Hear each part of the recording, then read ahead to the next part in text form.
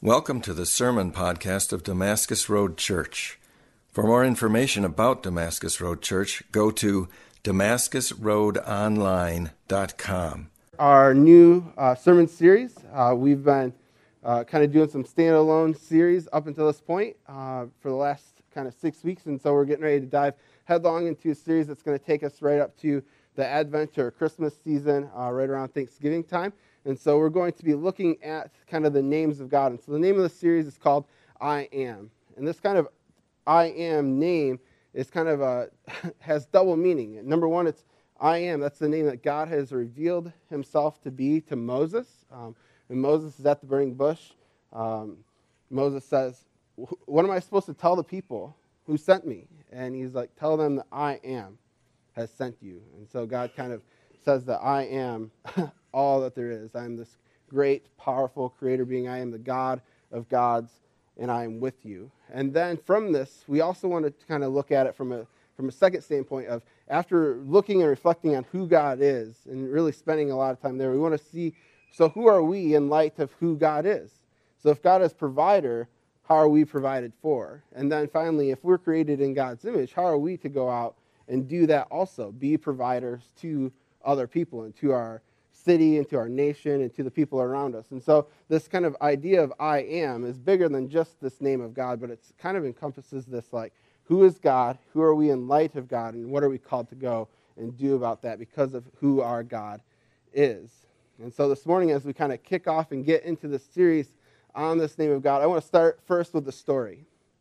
And this story begins when I was just a little child, probably about Haley's age, maybe a little bit older, but I remember kind of that season in my life when I could just start to read things, when you could see the signs, and I knew that there were signs, and I knew that there were symbols and letters on those signs, but I didn't quite know what they meant. And then one day, everything starts to like click, and you begin to see like, oh, that's an Ace hardware store on the corner.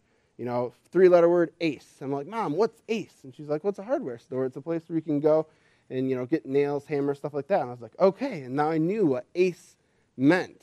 And I just remember how, as we drove, my fascination in the back seat was to try and read as many road signs as I could, to try and read as many business signs as I could. And the more I could read, the more and more it was revealed to me what these things were. Now, just because I could read the word Ace on the hardware store didn't mean that I knew what Ace hardware store was. I had never been inside, and so one day my dad took me inside, and I actually got to experience Ace hardware. So now when I saw the word Ace, it actually meant a little bit more because I could say, well, I've been there. It wasn't just the sign that we passed every day. And also, I remember pulling up to a Little Caesars kind of on a Friday. And every time we pull up to Little Caesars, I get really excited because when I would read the name Little Caesars, I knew that that meant that we were about to engage in some pizza. And if we were really lucky, we were about to engage in some crazy bread on top of that. And so these words or these names of places were significant. But I wasn't excited about the name Little Caesars. I could care less about the name Little Caesars. I was actually more excited about what I was about to experience because of the name Little Caesars.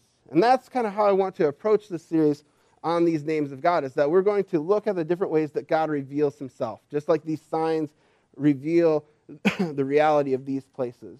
But what I don't want us to do is to get caught up on the sign and to kind of worship the sign and say, oh man, you know, this word of God, this name of God, it's so rich and it has so much meaning.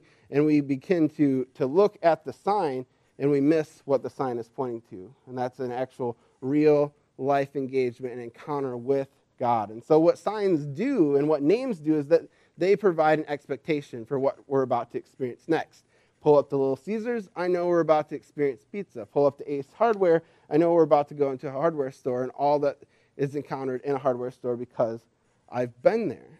And so what I want for us is to see these names as rich, but ultimately as a tool to guide us into deeper relationship and encounters with God. And so I don't want us to stop at just the name and say, man, that's a great name of God. I know so much about the name of God. And I don't want us to mistake our knowledge around the name of God for knowing God.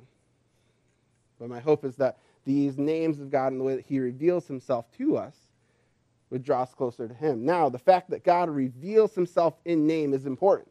The fact that he gives himself a name in his written word and he reveals it in multiple ways and that he has different names in different capacities is significant because God is not an abstraction anymore. When God takes on a name, he takes on a personality trait. He takes on a way that is relatable where we can encounter him, where he's inviting us into relationship with him. And so that's significant, that this God that we serve is not just some pie in the sky out there, but he's someone that's near and who speaks to us and actually tells us his name and tells us quite a few names. And so we're, like I said, I think we've got about 10 to 11 weeks, so we're going to look at about 10 or 11 different names of God and the way that God reveals himself to us in the way that that's significant. And the way that we want to look at each name is we want to see how the Trinity also engages and encompasses that name as we look throughout Scripture. And so today's first name that we're going to look at is the name that God reveals to him first in the Bible in the Old Testament. And so if you turn to Genesis 1, chapter 1, we read, "In the beginning, God created the heavens and the earth." The very first verse of the book of the Bible, God is creating. And the word for God here is Elohim. So you guys say it with me, Elohim. Elohim. All right, so this word Elohim is kind of a compound word. The first part is the El. It's E-L. This L part stands for mighty and strong. Strong and mighty is kind of the conjunction on the front of that. And then the Elohim, or the Elohim, is the name for God. And it's actually plural. And so what we have in the first verse of Genesis 1:1 is, in the beginning, the mighty gods created the heavens and the earth. You know, you're thinking, whoa, I thought we served one God. I thought there was only one God. What do you mean gods created the heaven and the earth? And what we find is that in the very beginning, there's kind of this mystery paradox around the idea of who God is and what he's up to, in the sense that God reveals himself as a plurality, as a community in this first verse, while also being able to be one. And so we call this mystery the Trinity. And we see this Trinity revealed at the very beginning, because if we move to the second verse, what do we see? We see the Holy Spirit there. It says the Spirit of God is brooding over the earth, is hovering over the earth, and it was formless and full of void. And so we have the Holy Spirit there, right there, revealed second. So we've got God creating heavens and earth, and then we've got God's Spirit. And this also, Spirit of God, is also Elohim. So the Spirit of the gods is around the earth. But what we find in Deuteronomy, I lost my notes. Yeah, in Deuteronomy chapter 6, verse 4, what we see is that the author of Deuteronomy says, "The Lord our God is one." And this, our God, is the word Elohim again. And so he is one. And so there's this plurality, there's this community in who this God is. Now, when you ask the Jews how they handle this idea of the plurality of God in Genesis chapter 1, they say, oh, no. Just ignore that is in the plural there. It's actually one God. It's singular. We understand it as singular, even though it's found in the plural, because we believe in one God. You can turn to Deuteronomy 6:4, and it says, "The Lord our God is one." And as Christians, we believe that God is one. But somehow, in a mysterious way, God is also three, that God reveals himself in three different ways, as the Father, as the Son, and as the Holy Spirit. And so in the beginning, we see that the Father is there as God, the Creator, and then we also see the Spirit there, very near, brooding over the surface of the earth, over creation. And then if we go to the New Testament, in John chapter 1, verse 1 through 3, we see that John believes that Jesus is also there in the beginning with the creation of the world. It says, "In the beginning was the Word, and the Word was God, and the Word was God. And he was in the beginning with God, and all things were made through him. Without him, not anything made that was made." And so we see that there is this relationship with the Father, Son, and Holy Spirit kind of there at the beginning in this word Elohim. Now, this word Elohim throughout the text also will refer to kind of the pagan gods as well. And in that place, the plurality makes sense, because there were multiple pagan gods. There's sun god, moon god, fertility gods. There are all these different pagan gods. And so Elohim will also be used throughout the Old Testament in that way to refer to these other gods. And so context matters to know which God we're talking about. And so in the beginning, though, it is clear that we're talking about this God that creates, this God that forms things out of nothing, this God that speaks. And what I love is that when we go to the Psalms, especially Psalm 139, where God talks about knowing us and creating us, it says that Elohim knit us together in the unformed places, that he knew us before there was any type of formation within our mother's womb, and that he was knitting us together with his hands in our mother's womb. I mean, that is profound to know that the Holy Spirit, God the Father, God the Son, knew us before we had any form, had plans for us before we were even born, had purposes for us right now when we breathe in his air and breathe it out, and that he was intentional working in our mother's womb, creating us for the purposes of his glory and for his purposes here on this earth. And so our God is a God who creates. There's this beautiful story in Exodus, and it's one that I kind of referenced earlier, where Moses is encountering God through the burning bush. Moses is just tending his sheep, and he looks over and he sees this bush that's being consumed by fire, but yet it's not being burnt up, and that catches your attention. And so he walks over to this bush, and he hears God speak through this bush, and he takes off his sandals because he realizes that he's on holy ground and that he is encountering God. And the God that he's creating there is Elohim, the Elohim God, this mighty God, this creator God. And I think it's fitting from a literary standpoint that Moses is encountering this God of creation as the form that is Elohim, as the God who creates. And when he talks out of this bush, when God talks out of this bush to Moses, he gives them this command: you are the person that's supposed to go and free my people Israel out of the hand of Pharaoh.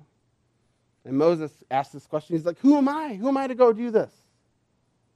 And I think you and I have been there. This is an identity question that I think a lot of us ask because we hear God say something, and we hear God call us to go do something, and we're like, God, who am I to go do that? I'm not equipped. I'm not smart enough. I'm not strong enough. Moses' excuse is that he couldn't speak. He's like, I got this speech impediment.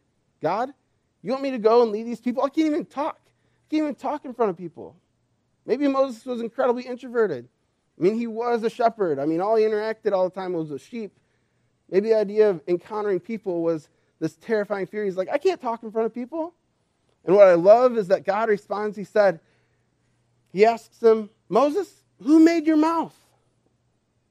Who made your mouth? And it's kind of this rhetorical question that Moses really never gets a chance to answer.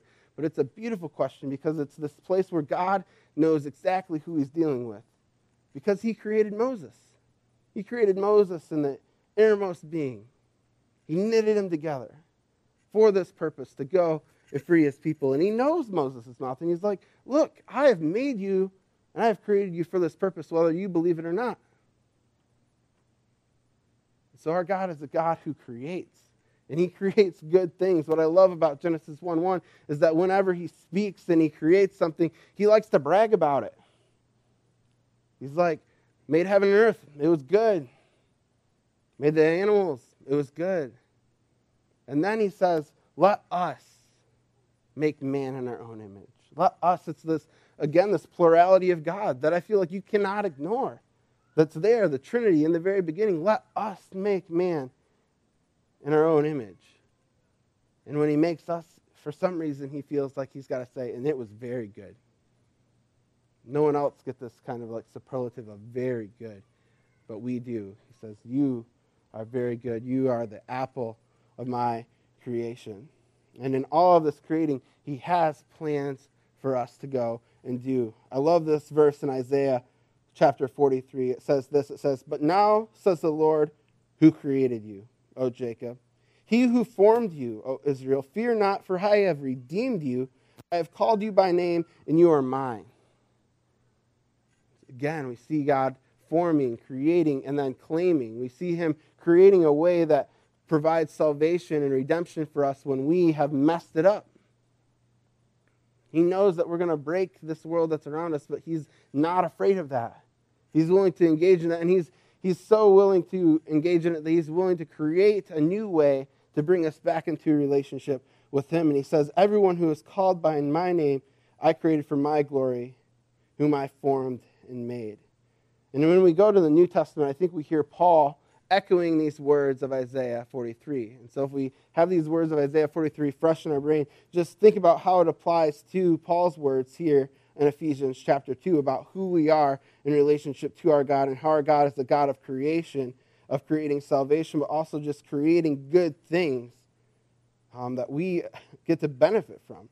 And so he says this in Ephesians chapter 2. He says, you were dead in the trespasses of sin in which you once walked, following the courses of this world, following the prince and power of the air, and the spirit that's now in work in the sons of disobedience, among whom we all once lived in the passions of our flesh, carrying out the desires of the body and the mind.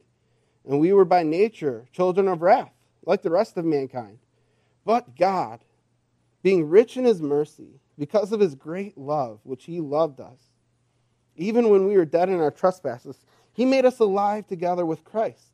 By grace you have been saved, and you have been raised up with him.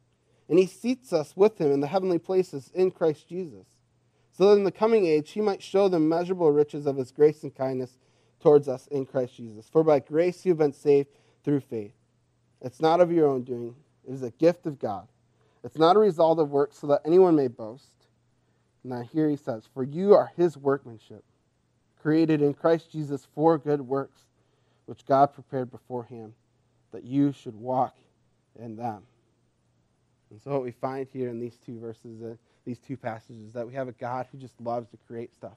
He's the almighty God, and he's creative, he's imaginative, and he loves to create and form things. He likes to create and form you, but not only that, he likes to make plans, and he likes to execute those plans with goodness and with precision, and he does it through his Spirit and through his Son. And even when we mess it up, when we break it, when things get really ugly, he's patient with us, he's gracious with us, and he creates a new way through his Son, dying on the cross through his Spirit, revealing his love and his grace to us into our hearts, that we could come back into relationship with him. And so what we find kind of throughout the whole text and through this idea of this plural Elohim of God is that we were created for relationship with God. And we were created for relationship with one another. And so in all of this, God is doing this creating and redeeming, and God's glory and God's grace is proclaimed. And so what I believe is that what our job is people that are created in God's image, that we're supposed to go forth and proclaim his glory and to share his glory with other people.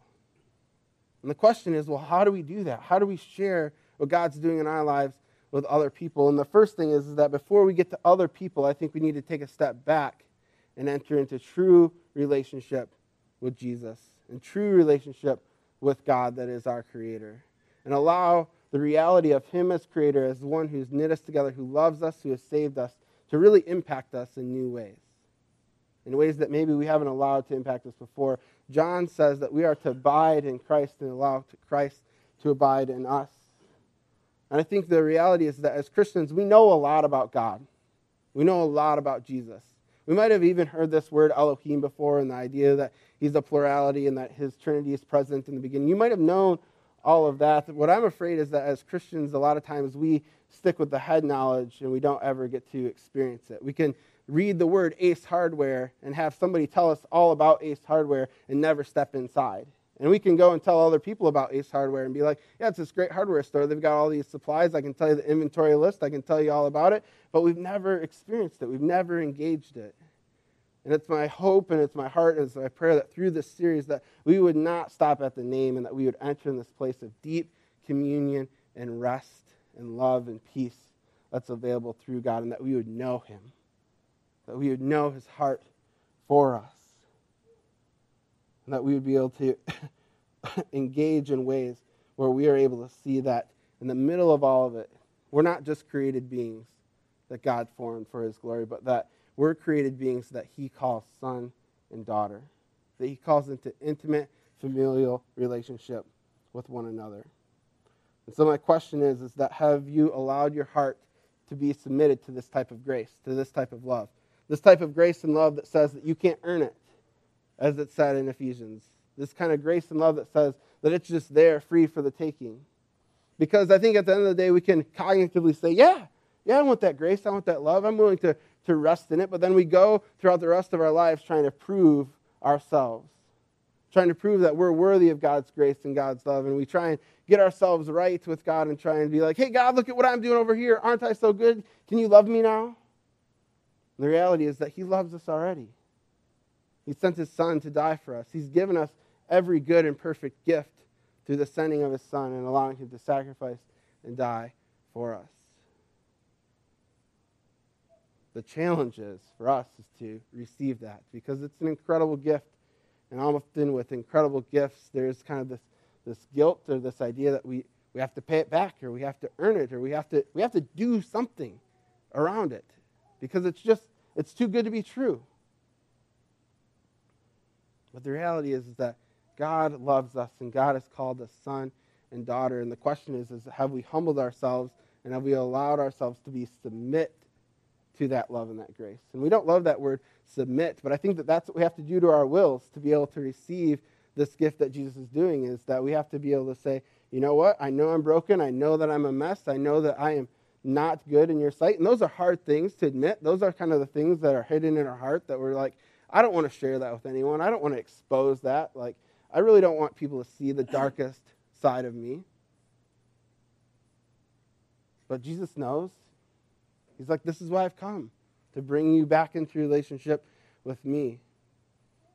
And so my hope is that throughout this week as we move forward is that you would take some time to abide. That you would take some time to see God as your creator. To see God as the creator of all things around us, and to be awed and moved. To see the bumblebees resting on the roses. To see the grass sprouting out of the ground. To feel the breeze. To know that God is the creator, but also not just the creator of the world, but the creator of you. And that he knows you better than you know yourself. And that whatever you've been through, he's here to heal it. He's here to patch it up. He's here to bring us into a place of new creation. The next thing that I want us to kind of engage with is that his Holy Spirit is living within inside of us. And we have a God who says he's the creator, right? And the beautiful thing is that I don't believe that God is done creating. I believe, if anything, God is just kind of at the beginning of this creating, and that one of the things that God cannot help but do is create. And one of the things is that he sends his Holy Spirit to abide in us, to create within us a new creation, to transform us. And so my question to you this week also is, how is God speaking to you through the Holy Spirit? What is the Holy Spirit creating inside of you? What is he stirring up? In Philippians, Paul says that he who began a good work in you will bring it to completion. And a lot of times I think we get set on the completion part. We're just like, I just want to get there. I just want to be complete. I want to be sufficient. I want to be made whole. I want to be able to be glorious on my own. God, can we just speed this process up? When in reality, this process of bringing to completion, this perfection that he talks about, is actually just kind of asking this question, what's the next step? What's the next step? What is the Holy Spirit causing you to grow in this week? What is he creating inside of you? And I love this idea of creation, because I like to create. I like to be imaginative. I like to get my hands dirty. I'm a starter. I like starting stuff. Sometimes I start a book and I don't finish it because I'm like ready to start another book. And so I need to be disciplined in finishing through the books. I need to be disciplined in seeing these things through. But what I don't want us to do is, as we think about this question of what is the Holy Spirit creating in me, is that we go to him with kind of this attitude of, okay, God, what is next? Where do I need to grow next? Show me. Now I'll feel bad and shameful about it. Now I'm going to try really hard the next week to do better in that.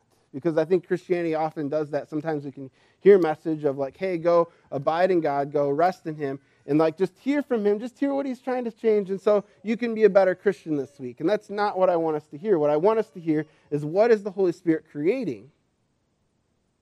And what is he giving you the courage to go and do? It's not the thing that we go and do on our own, but it's the thing that he has already started within us, that we say, hey, I think God's forming this in me. And a lot of times we might begin to feel like Moses, where it's like, who am I? Who am I to go do this thing that you're calling me to do? And I think the way that we avoid acting like Moses is that we rest and we know the goodness of who our God is. We know that he's the creator. We know that he is good, and we know that he has good plans for us. And what I love, too, is that sometimes we need to hear our own story over again. Sometimes, instead of always looking forward, always asking what's next, we need to take some time and look back and ask, what has God brought me through? How has God been faithful in the past? And allow those moments in our life to inform how God is going to be faithful in the future to what he's calling us to next.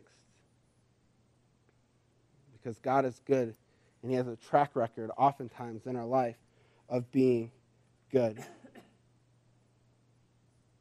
So what is God calling us to create? What is God stirring within us? And how can we see him as creator and rest in that? So those are kind of two action points around who God is. Now, the other thing is that our God is creator, and we need to worship him as such and acknowledge him as such. But the other thing is that we're made in his image. We're people made in his image, and so that means that we're called to go create stuff. We're called to go, and in Genesis it says, to rule and subdue the earth.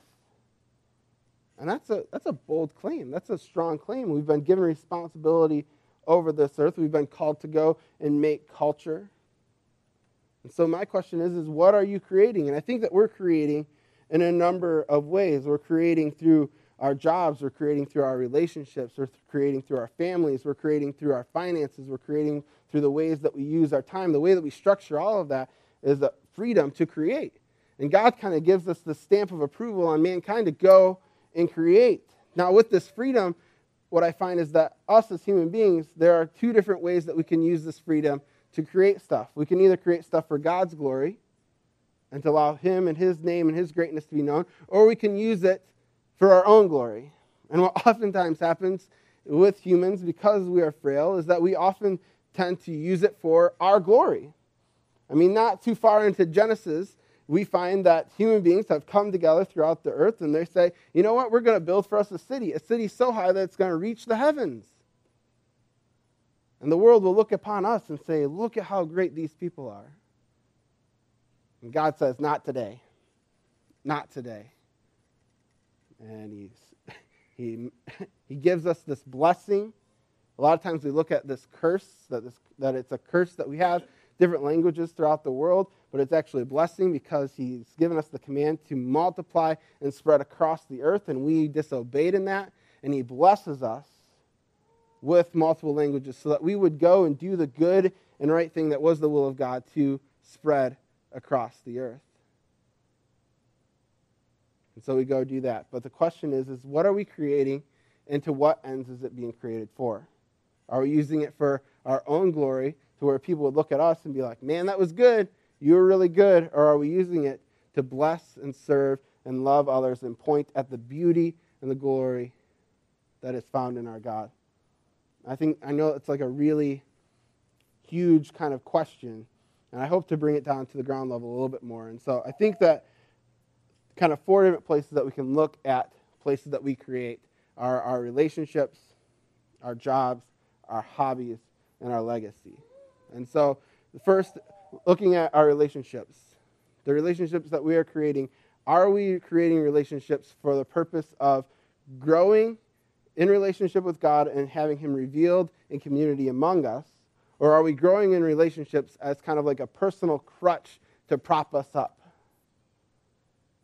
Because I know that in some marriages, in some relationships, in some friendships, that person is kind of elevated to a place of worship and deity, in place of where God is supposed to be.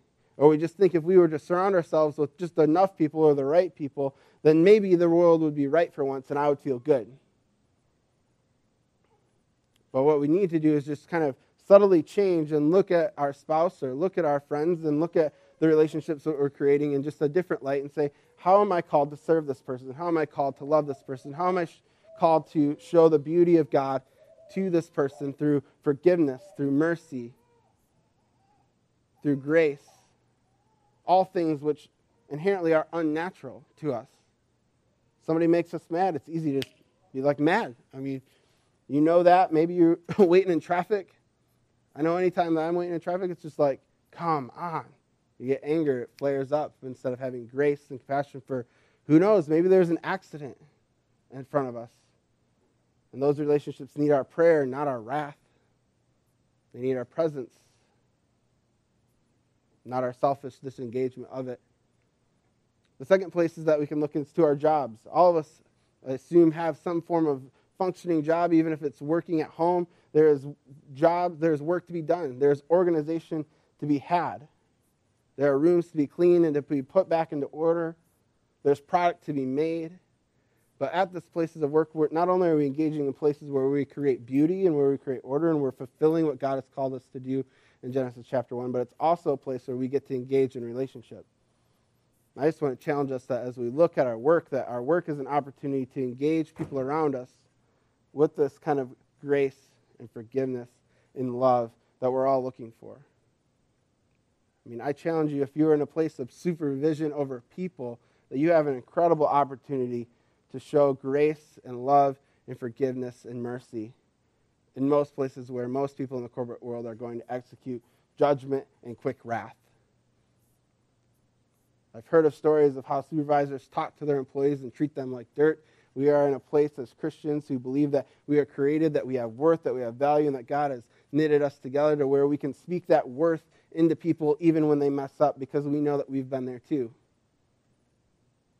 We're in a place where we can give grace. And maybe you have a manager who does take away your self-worth, who does belittle you, who does speak lies over you. It's an opportunity where you can serve them and blow them away. Be like, I just belittled you to nothing. And yet you're willing to serve and have mercy and have grace for me. That's going to blow them away. Our job is an incredible place where we get to engage in a relationship with people and show the glory of God, that we are created beings with worth and value. Our hobbies are also a similar place where we get to create beauty. We get to create something that God has put inside of us, something that we enjoy, something that's unique to us. I think of Todd Wetker and his desire for trains and his love of trains and how he invites people into it. Whenever I go to his house, we're always going down to his basement to look at his train set. And the precision and the detail that man puts into his trains is worthy. And it's beautiful. And it's kind of awe-inspiring. And as long as it doesn't take this place of God, it's this place where we can say, man, God is good. And we get to kind of like mimic and play creator in this place. We get to see the beauty and the glory that's just in this kind of fun hobby that's there. But he's inviting people into relationship with it. He goes to conferences where he like sets up his trains and he gets to engage people on a relational level. And so our hobbies are a place where we get to also show God's glory with people. And then finally, I want to talk about our legacy. And our legacy is kind of this twofold thing. It's kind of this thing that most of us probably initially aren't super excited about, because that means that we die. But that day is going to come. And when that day comes, when we're at the funeral, what's going to be talked about? Is God going to be glorified more than you, or is it going to be about you and how you glorified yourself throughout this life? What are people going to talk about? Are people going to talk about all that you created for yourself, or how you were stingy, or how you were selfish, or how you were this or that? Now, I know that those things actually never get talked about from the front at a funeral. But they're talked about at the sides. People know. I've been to funerals at both where like God is glorified and he is lifted up through that person's life. And you just can't help but talking about Jesus and talking about God and this person in the same sentence, in the same breath. But I've also been to funerals where you talk about this person's hobbies or this person's brokenness and kind of their loneliness and how they, people are struggling to find meaning around this person's life. And so what is the legacy that we're looking to leave behind? And how can we rest in the Creator and rest in God and allow him to create within us a place where we can bring glory to his name and honor to his name everywhere we go?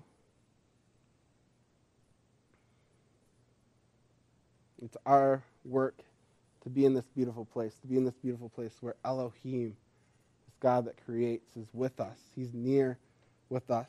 And he wants to be in relationship with us, so much so that he created a way for us to be in relationship with him. And so let's take this week and be really intentional about engaging that. Let's just not look at Elohim and look at mighty God and say, that was a great word this week. But let's dig in and let's create some space where we can intentionally engage with the creator of the universe, the creator of you and me, the creator of this community. Allow him to speak love and life and truth into our brokenness and into our frailty. And allow us to go and give that same hope and love to others. So I know these are some big questions that we ask kind of around work and hobby and relationships. And my hope is that we would go overwhelmed and kind of feel like we have to engage them all. My hope is that throughout this time, throughout hearing God's word, that God is speaking to you in one specific way, and that you would engage that. That you would hear from God in one way this week, and that you'd say, this is where I need to rest. This is where I need to pour some energy into. This is where I need to be present to God as God is present to me. And that you would allow God to create something new inside of you. So we're going to come to this place of worship. We're going to come to this place of communion. We're going to come to this place of reflection. We're going to sing about 3 songs. And in this time of 3 songs, we're going to participate in communion. So we've got communion on both sides here. Whenever you feel moved in the next 3 songs, I encourage you to go and to take the bread and to dip it into the juice and to consume it. And as you consume the bread, I want you to think about the verse where God invites us to abide in him and him to abide in us. And that as we consume this bread, that we would kind of take in this place of rest, this place of peace, where God is abiding in us in him, that we become aware of the fact that we are the tabernacle of God's Holy Spirit, and that God's Holy Spirit just wants a deep relationship with us. And maybe that's the thing that he wants to create in you this week. Maybe it's just that. Maybe it's a deepening or affirming of that relationship. Maybe it's from that place of relationship that he wants to grow out of you this place of flash anger. I don't know. I have no idea what it is. But we trust that God is a God who speaks, and that our God is a God who's constantly and continuing to create.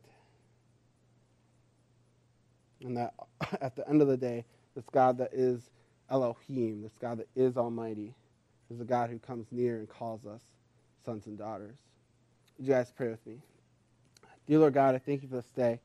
I thank you for this time that we have to get into your word and to kind of look at one facet of you, the almighty God, the God who is creator, the God who creates through the Father, through the Son, and through the Holy Spirit, all things that are around us. God, we give you praise of the glorious of your creation and the handiness of your work. And God, I thank you that you made me. I thank you that you made us in this room. And that you've prepared for us a specific plan and purpose for your glory and for your kingdom. And God, I pray that you would create space this week for us to engage you in a deeper relational way, in a way that acknowledges you as creator and king of our lives. And that you would form something new in us, that you would start something new in us, and that we would see that bubble up in our lives throughout the next couple weeks. Because you are good and we put our trust in you. In your name we pray. Amen.